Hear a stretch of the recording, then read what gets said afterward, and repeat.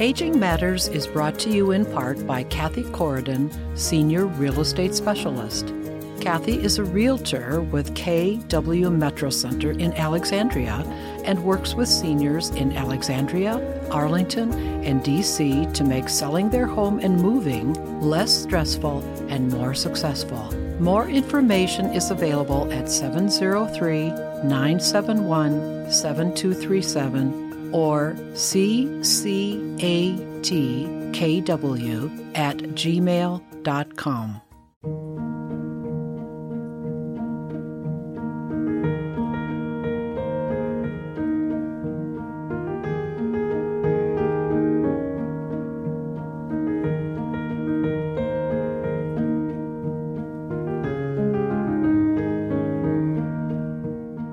Good afternoon and welcome to Aging Matters on Arlington Independent Media's community radio station, WERA-LP Arlington, 96.7 FM. I'm Cheryl Beversdorf, your host. Conflicts, difficulties, and indecision often arise between older adults and their children, among adult children caring for elderly parents, and with families making decisions about parental care issues related to aging. Elder mediation provides a safe, neutral setting for discussion and agreement where elder mediators help participants decide together how to deal with these issues. Today, my guest is Jeannette Twomey, a Virginia Certified Mediator, conflict resolution trainer, and founder of Mediate Virginia. She's going to talk about her work as an elder mediator and how elder mediation helps families successfully deal with challenges related to the transitions of aging. She'll also describe how conflict coaching improves difficult family conversations related to aging issues. So welcome, Jeannette, and thanks for joining me today. Thank you, Cheryl. It's great to be here. Okay, well, I always, on my interviews, like to get the basics and the understanding of the topic we're going to talk about. So explain to us, Jeannette, what is elder mediation and what's the goal? It's a method for resolving family conflict about aging issues. Think of it as an informal family meeting with an extra person, the mediator, who creates the best conditions for their successful discussions. And I sort of mentioned in my my intro about different possibilities, but help us understand a little bit more specifically, what are the kinds of issues? Give us some examples of issues that elder mediators might handle. Okay, that number of issues is growing because people are living longer. They're having more time when adult children are involved in their lives and their decisions. There are a lot of choices, complex decisions. We're very mobile. We live far apart. So some of the issues that are common are what kind of care plan would be the best, how to arrange the funding of this stage of life, where to live, what compromises of independence will probably have to be made, what would be safe. Mobility, that's driving is one of the activities that all of us who are drivers will hate to give up, but there usually comes a time when we need to do that, and families often have difficult conversations about that. Medical care choices, dividing property now or in the future, end-of-life decisions, business successions. Those are conflicts or topics that are very common when an older person is in probably the last or later stage of life, and family members want to or need to be involved. All right. So now we understand all of the types of issues. So you're the elder mediator. What is your role? And as the family members are trying to sort all this out, What does that look like? What's your role, and how do you help these family members sort all of this out? Well, too often, family members know that they need to have these difficult conversations. They might attempt to have them and find that they're not successful. And then the older person sort of sits on the sidelines and might suffer some harm because of that. So what a mediator does, think of the word mediate, being in the middle. What a mediator does is enter that difficult conversation in an impartial way and gives the conversation some structure that really sort of promises better interaction, better communication, better negotiation. Mediators don't take sides, we don't make decisions, we don't give advice.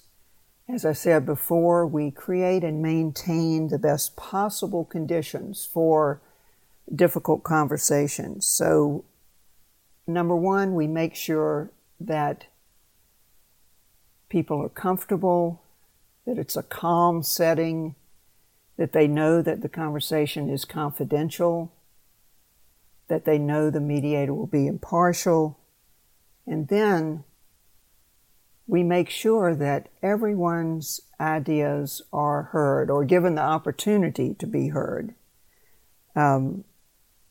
What's important to each person is expressed. A range of options is identified. And then if the people at the table do reach terms of agreement, the mediator can record those in whatever way the family group prefers. And we're going to talk more about all of these facets that you just described in this interview. But I wanted to take one step back and have you explain, in your case and in general, what kind of education and training do elder mediators have? Well, you know, it's interesting, Cheryl. I find after 25 years of being a mediator and training mediators that it is a profession that attracts people with a certain set of personal skills. So I'll talk about the education in a minute, but first let me say that it seems that the people attracted to practice mediation are compassionate, encouraging, supportive, polite and respectful, and very good at organization and very good at maintaining a structure that everyone has agreed to. They're good listeners. They usually have good analytical skills. They can summarize and feed back what people say. All of those personal skills really help to make a very good mediator. Now, in terms of education and background, mediators, I have observed, come mostly from the helping professions. Things like social work, psychology, therapy, client-centered legal practices. So with that kind of background, they can take a 20-hour basic mediation course in facilitative mediation, how to mediate, facilitate group discussions. And then they begin to specialize, taking education, specialized training for elder mediation. In Virginia, we have a mediator certification program that requires this kind of education and also continuing education in conflict resolution with an emphasis on ethics. So mediators are always sensitive to any attempts at fraud or any kind of abuse, because mediation would not be appropriate if those factors were present. Well, that's very helpful. It helps us to understand that mediators can come from different professions. So I want to get back to the actual elder mediation process. Who are the participants, and help us understand what is the process for deciding which family members will participate in the session, and is there a preparation for the members? Give us kind of an overview of how you prepare with the people who you're going to be involved with in elder mediation. Okay, those are good questions. I always think sort of my general guideline is that the people most involved in the dispute are the people who should be at the table. So the people who are most involved could be involved because they would be impacted by any decisions or because they would help carry out any decisions. So when I discuss with each potential family member about participating in mediation, I do it with an eye toward who is having the dispute. So a lot of my work has been around caregiving, where adult siblings are the ones having an active dispute. No one disagrees, including the older person, about the need for family participation as a team in carrying out a care plan that works. No one disagrees with the need, but when they get down to what role are people going to play, who's going to pay for what, etc., that's where the real conflicts arise. So in a case like that, I would probably try to encourage the adult siblings to sit at the table of mediation because they're the ones having the dispute. Now, I've also had a number of disputes that involve the older person or persons. For instance, and I'm not going to be able to give very detailed descriptions of my cases because they are confidential, but I can give some examples, that really represent a lot of cases I've had. So think of a case where there's an aging parent and there are a number of adult children, and the parent and one of those children has made an agreement that the parent is going to pay for a large addition to the adult child's home, and that's where the parent will live in retirement or in her later years. You can imagine in some families that other adult children might not agree with this approach. And in a case like that, and in one particular case, I ended up with 3 generations of a family at the mediation table. So there was the grandmother, the children, and several grandchildren who all had their own perspective on what should happen. So that's an example of an older person participating, and I've already described the situation where the dispute is mostly between the adult siblings, in which case the older person might not want to participate. That person might want just to know that their children were on board and on the same wavelength as far as a plan was concerned. As far as preparation is concerned, I try to talk to each person who's going to come to the mediation in private, by phone or online before the mediation. And I give them some things to think about before they attend the mediation. Number one, what are the triggers that cause intense emotional reactions when you talk to your brothers and sisters? Try to be clear on that. and think about how you can respond in a productive way to those triggers.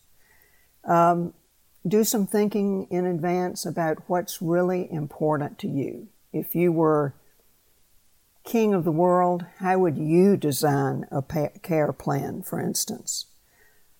This one is hard. I ask people to try to stand in the other person's shoes, to think, what is it that they really need? What's their underlying concern? And then ask yourself, how far can I go in providing that? And then maybe the last thing is, you have 2 ears and 1 mouth for a reason. So prepare to listen a lot more than you talk. So those are some of the things that I talk to prospective clients about.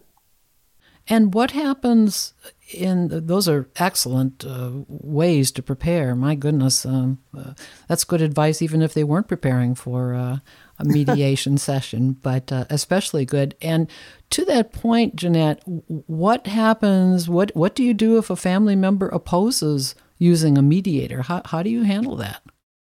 Well, I hope your audience is getting the idea that mediators really have the power to mediate, to improve the process of the conversation, not to demand who will be at the table.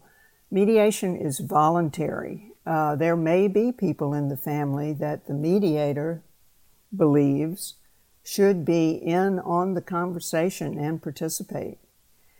I have to make a judgment as a mediator about how important a reluctant person is. And I would certainly, if I found in a discussion with someone that they were reluctant to participate, I would certainly try to find out what their concerns were and see if I could alleviate their concern.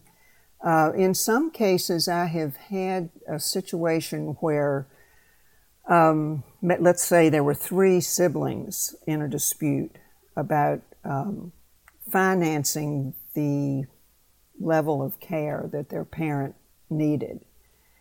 And 2 of the siblings had been very involved in this and really were at the core of the active dispute. But the 3rd one lived far away, sort of knew about the argument secondhand, and really didn't see a need to participate. But I've had several situations where that person has agreed to listen, sort of be a silent attendee of the mediation. And then somewhere near the end, where we were in the phase of talking about realistic options, that person asked permission to participate and actually had some excellent ideas because they had been processing internally what they had heard and really had a good feel for what might really work, what might really be successful for their family team. So that's an example of sort of, how I would approach a reluctant person. And if it were a person who really needed to be there because they were most actively involved in a conflict, then mediation wouldn't occur because it's a volunteer process and all the important stakeholders really need to be there. And have you found, Jeannette, that sometime a family member will say, well, I'll just send a representative? Are there examples of that being the case? Well, yes. In my practice, as I say, most of my work has been with the adult siblings. When an older person is involved and I'm talking to them and other family members, I'm trying to make a determination about how much they want to participate. One thing that's overlooked sometimes is how harmful it can be to an older person to hear their adult children having active disputes and sometimes using hostile language. And on the other hand, it's sometimes sort of a chilling effect for an older person to be in on a conversation where the adult siblings really don't want to say things that that would impact an older person harmfully. So if an older person wants to participate, I am looking for their level of ability and their how key they are to the mediation, and whether they need a representative. Now, the representative, I've had representatives, they have always been very helpful. They sort of range from the informal to the formal.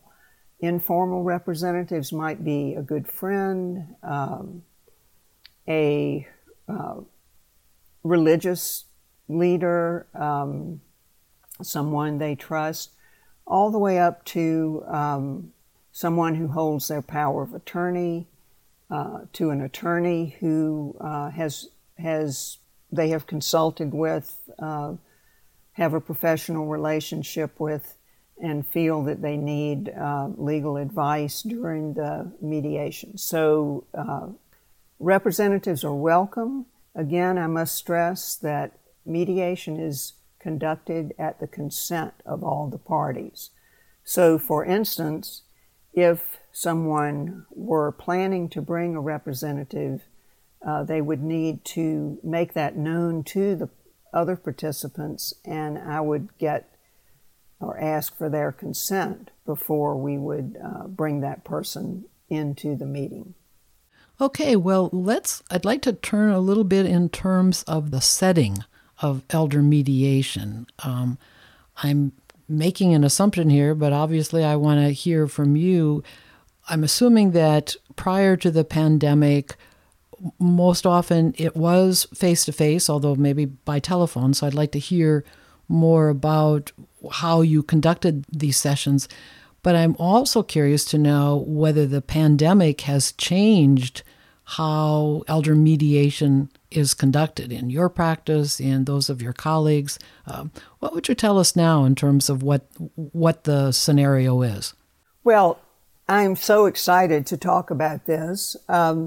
So I have done elder mediation for about 10 years, and I'm located in Vienna, Virginia, and almost all of my mediations were done in person in a conference room somewhere in the Washington metropolitan area. And this always sort of limited the number of cases because there were often people in the family who were far away and just were not going to travel to be in person, and also felt some sense of discomfort at the idea of telephone mediation.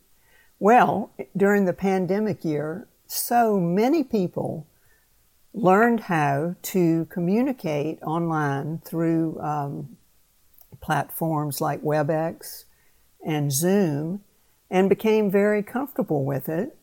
And now I have a much broader reach to families that are living all over the country and can come into the meeting through video conferencing, or video conferencing where they just use the audio, turn off the video. So it has really expanded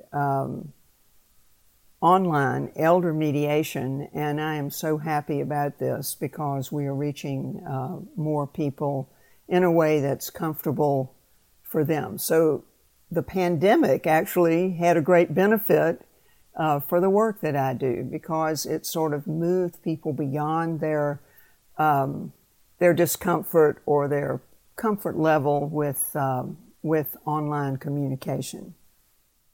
Sounds like the pandemic has made a difference in many people's lives, and We're going to talk more about what actually goes on now in the mediation session after the break. But first of all, in case you tuned in late, we are talking with Jeannette Twomey, who is a Virginia Certified Mediator. She's also a conflict resolution trainer and the founder of Mediate Virginia.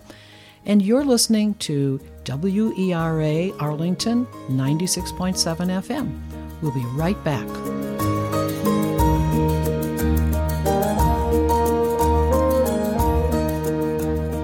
Aging Matters is sponsored in part by the Aging Life Care Association, an organization of aging life care professionals.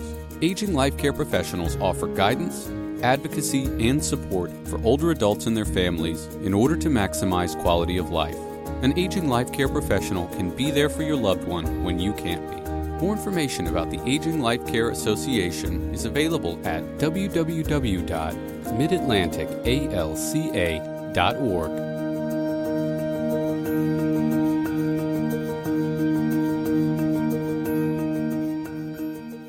Welcome back.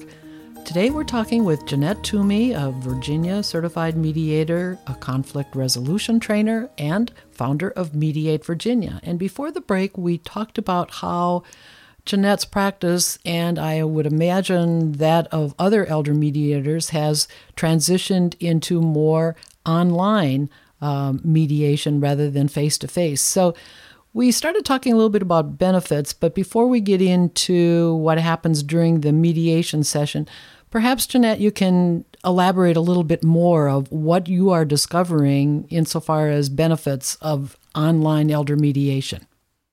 Sure. Well, I mentioned that it really destroys the barrier of distance. So it's very easy for people to participate using their phones or their computers or their iPads. They're really lower costs because of online mediation. One of the lower costs is it reduces stress when people are sitting in their own homes or own offices, or actually last week I had someone participate from his car. They feel a familiarity and comfort that they might not feel if they had flown for 5 hours to meet with their family members.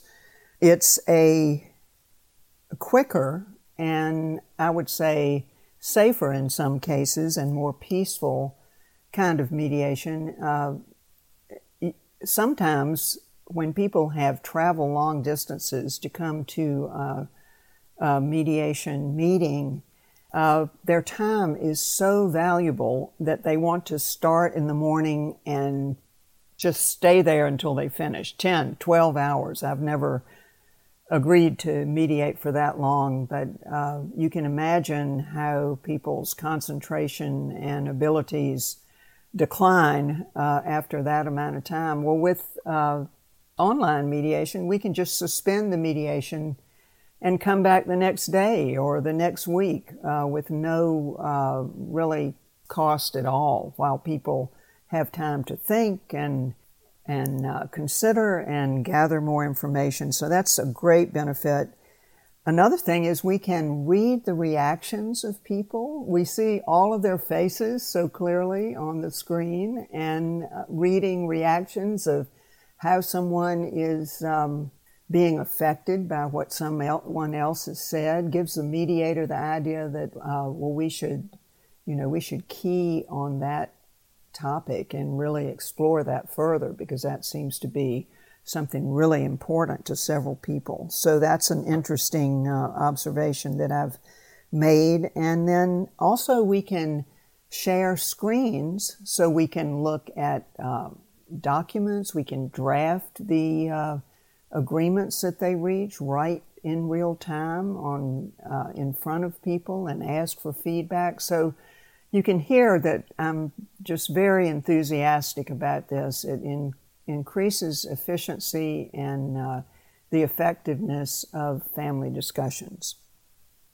And that is a good segue into my next question about what happens during the elder mediation session. Obviously, you conducted it maybe a certain way in a conference room. Now it's, as you described, a little different because you're using Zoom or something similar.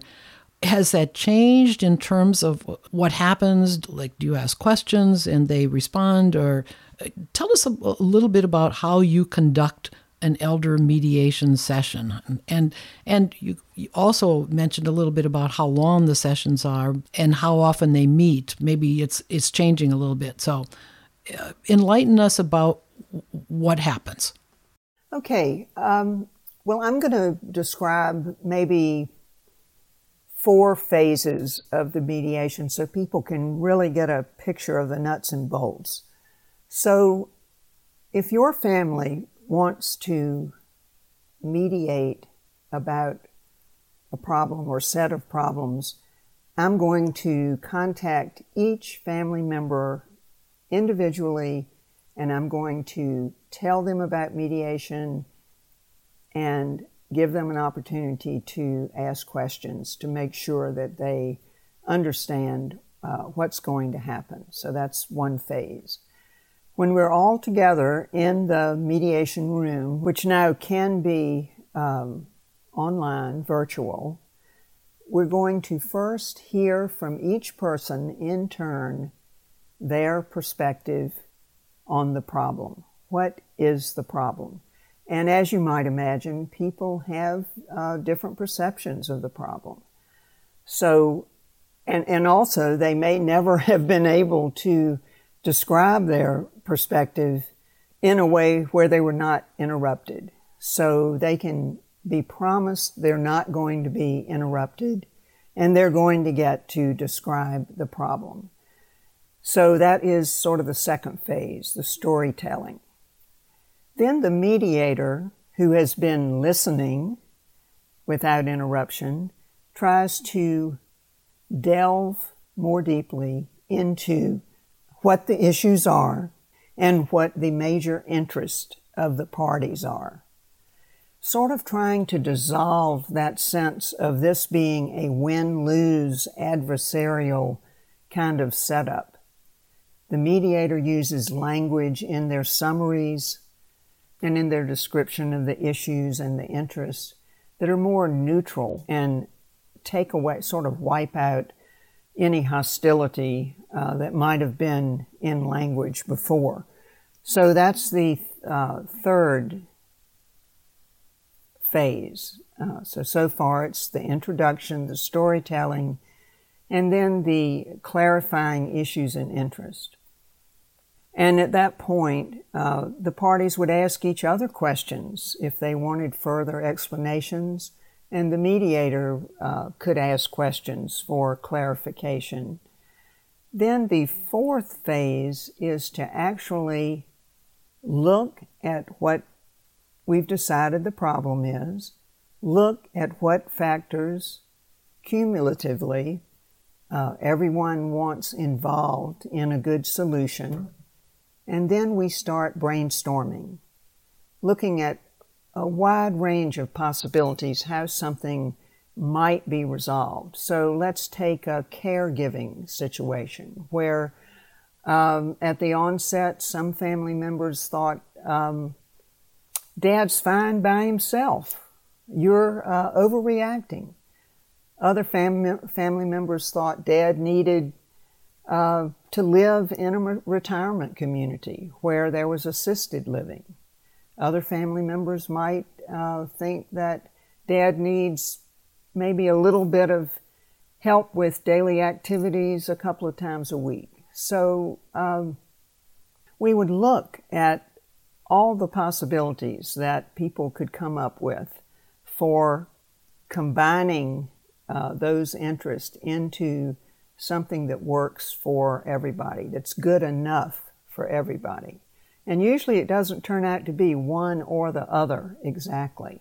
Usually does turn out to be a combination of what people have thought of. So that is almost the final stage, is identifying those options and the ones that would actually be good enough for everyone to endorse and implement. And then lastly, depending upon the preference of the parties, of the family members, the mediator would record what their agreements are. Sometimes this is done just as an informal list of sort of the duties that they've each has agreed to take care of. Sometimes, especially if there are going to be a need for legally binding agreements, the mediator will be asked to write a memorandum of understanding, which will then be transferred to an attorney to put in legally binding language. Mediators do not act as attorneys.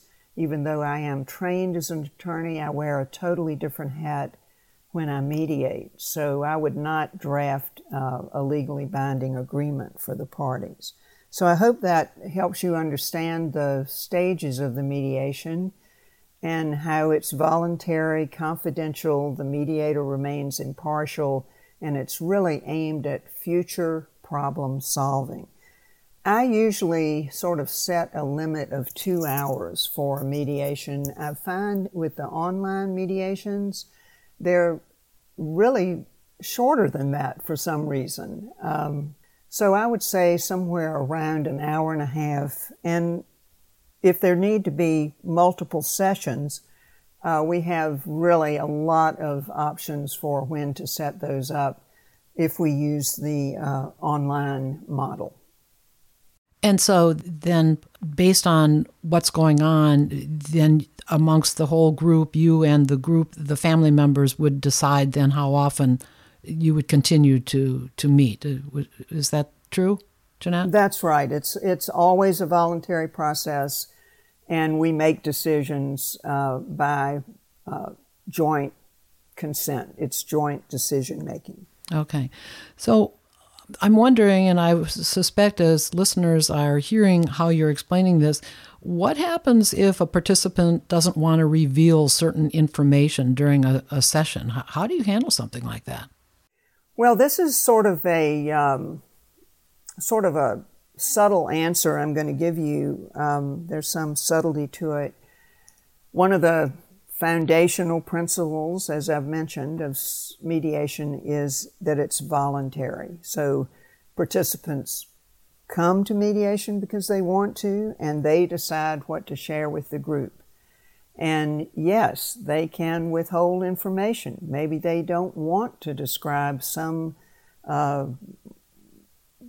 terribly intense conversation that they've had with one of their siblings.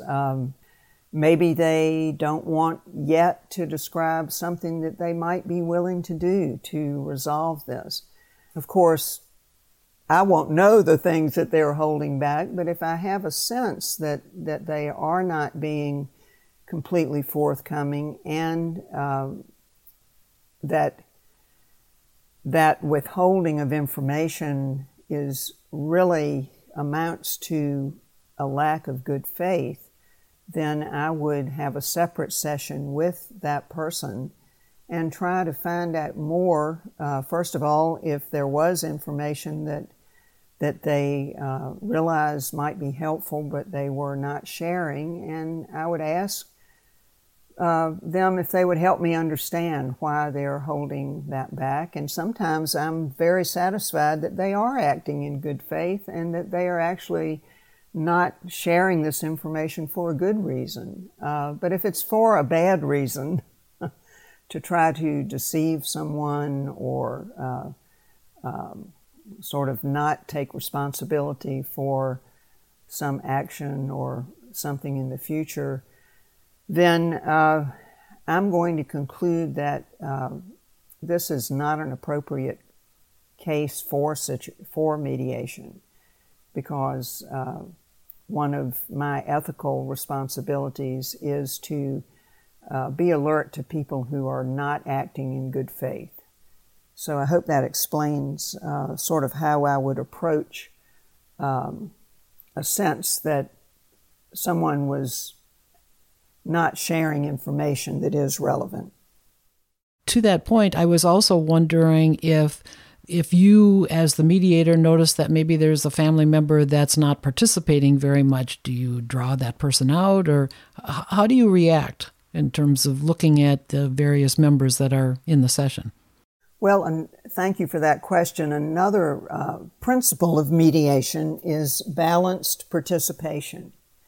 So mediators are always paying attention to everyone in the room and their level of participation. Now, we recognize human beings are all different, and some people process things more internally, and their participation, talking participation, might be less frequent than someone who processes what's going on externally, and they talk quite a bit, and they are processing while they talk. So we have to recognize those differences in style, and we have to really look for people who aren't participating at all or at such a low level that we are concerned that they might not be agreeing with what's happening,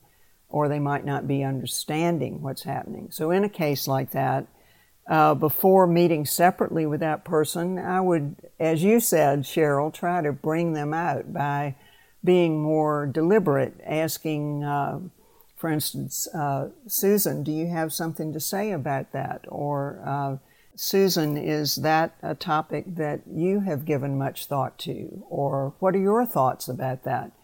That's a more sort of direct, deliberate way. And then if there were still no sort of increase in participation, I would probably meet with the person separately and just explore a little bit about their involvement, how they felt about it, and if the process was, was working for them. And we might make some changes in the process.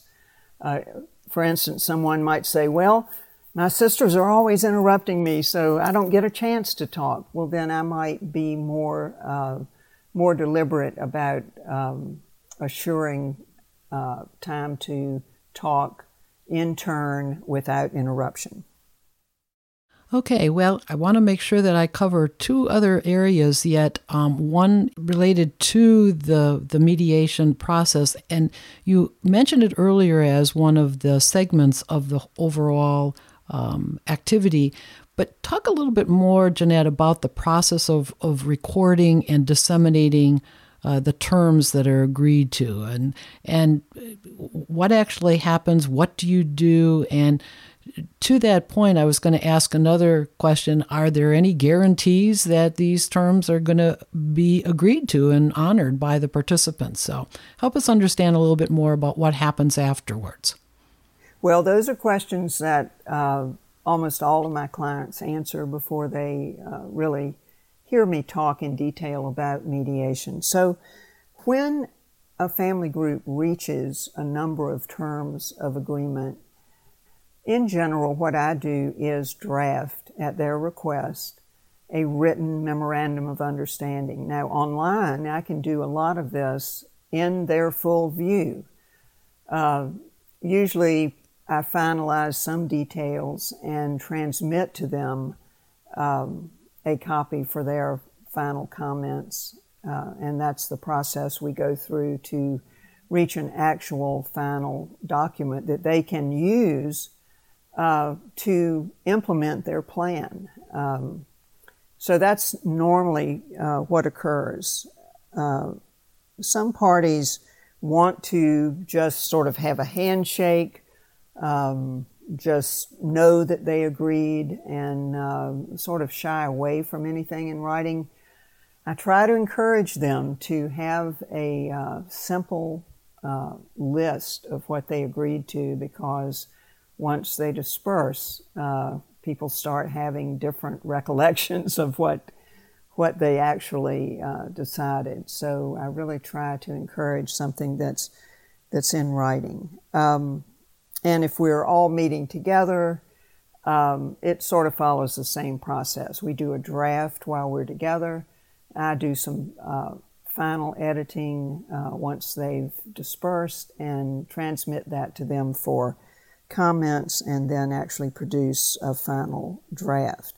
Now, there are no guarantees that the terms agreed to will be followed. And you might think that that's difficult for a mediator to say as I'm describing the process, but it's really not, because there have been a number of research projects to determine how compliant mediation participants are with the agreements that they reach. And the research has shown that somewhere around 70% to 80% of the agreements reached are complied with by the parties.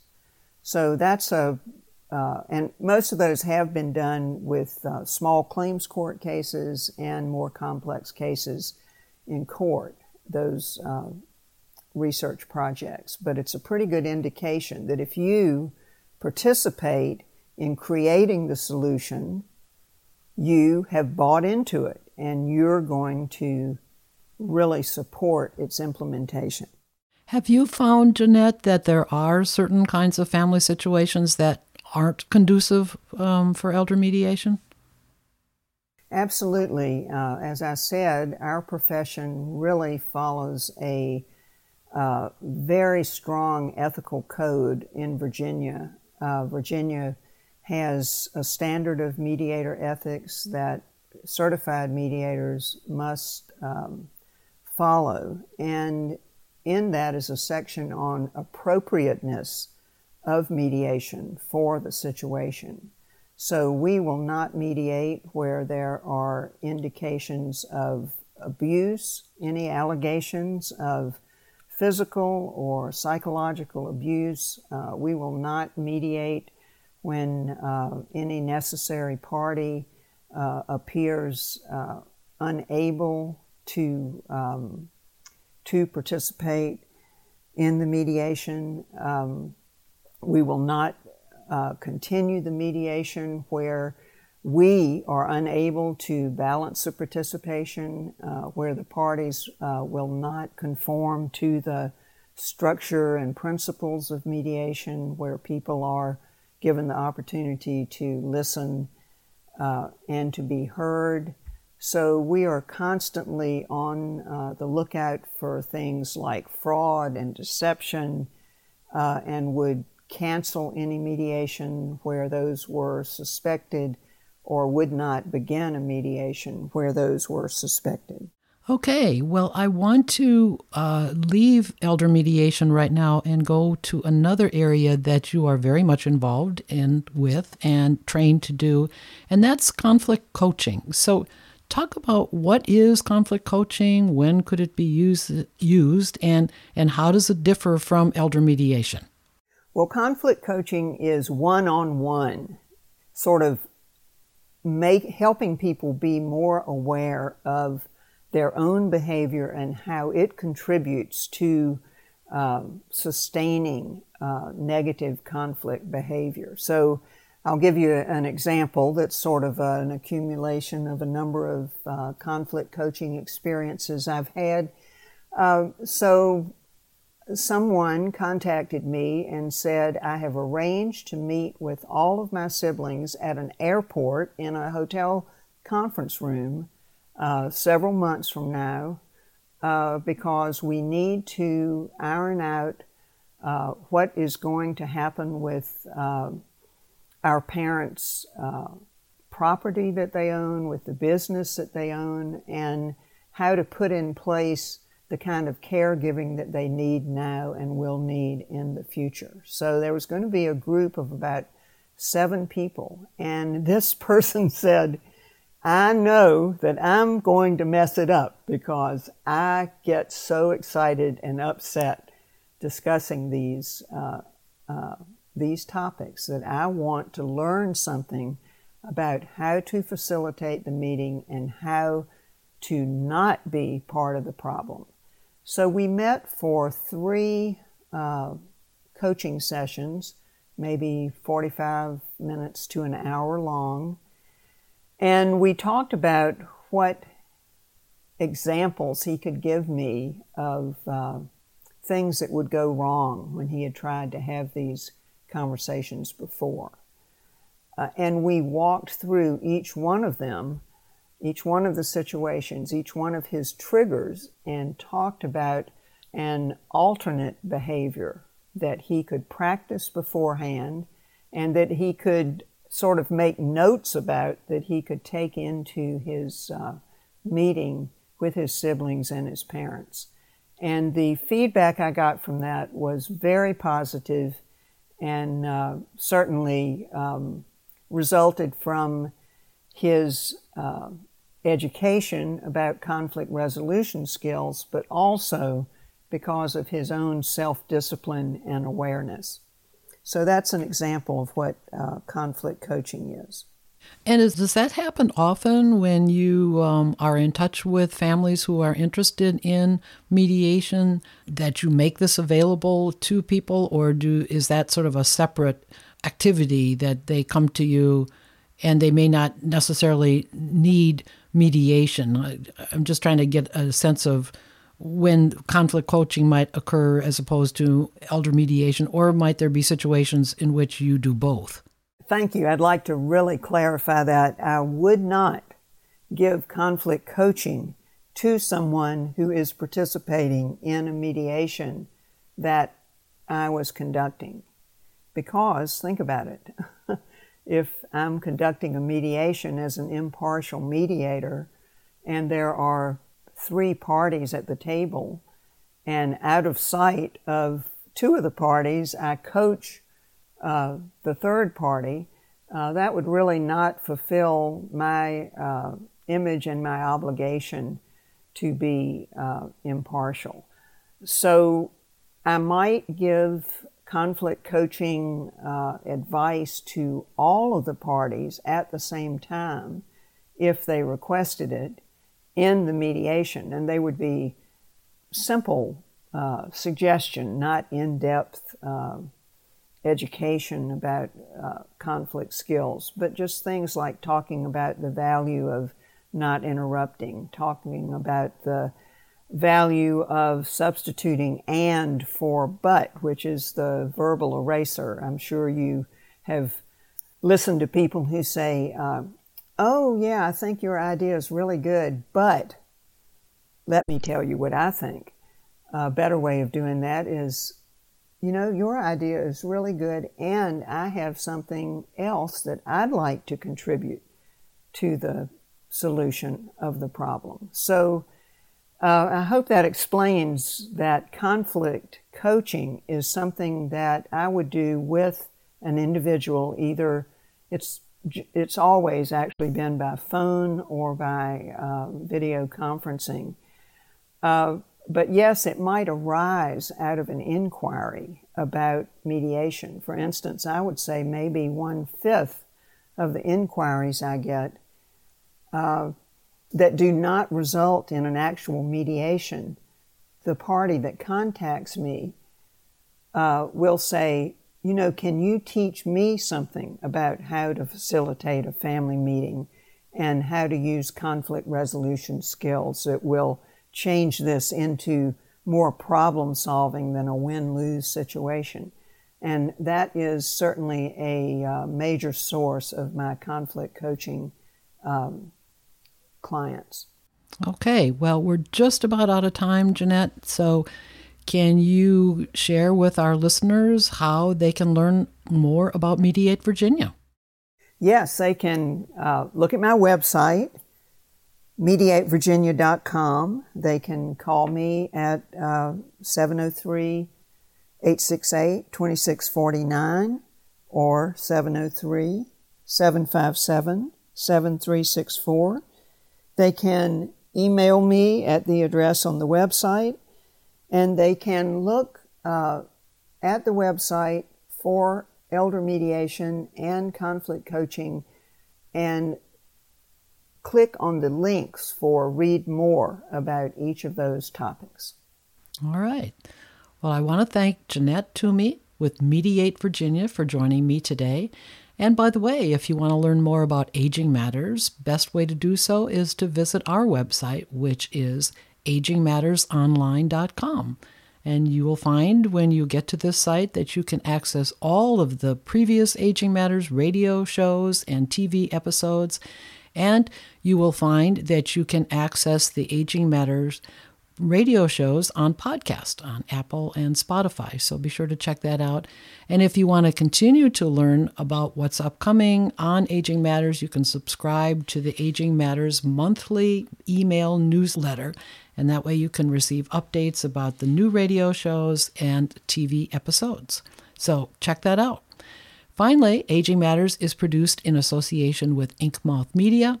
You can learn more about that company at inkmouthmedia.com. Thank you for listening to Aging Matters today. And as always, remember, age is just a number, not a label.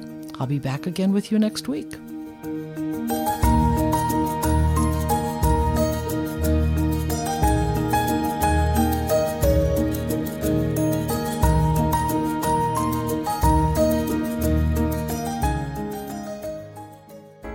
Aging Matters on WERA is brought to you in part by Synergy Home Care. Synergy Home Care provides premier in-home care for you or your loved one throughout Northern Virginia, including personal care, homemaker services, companion and memory care, and transportation. Call 703-558-3435 or visit synergyhomecare.com for more information.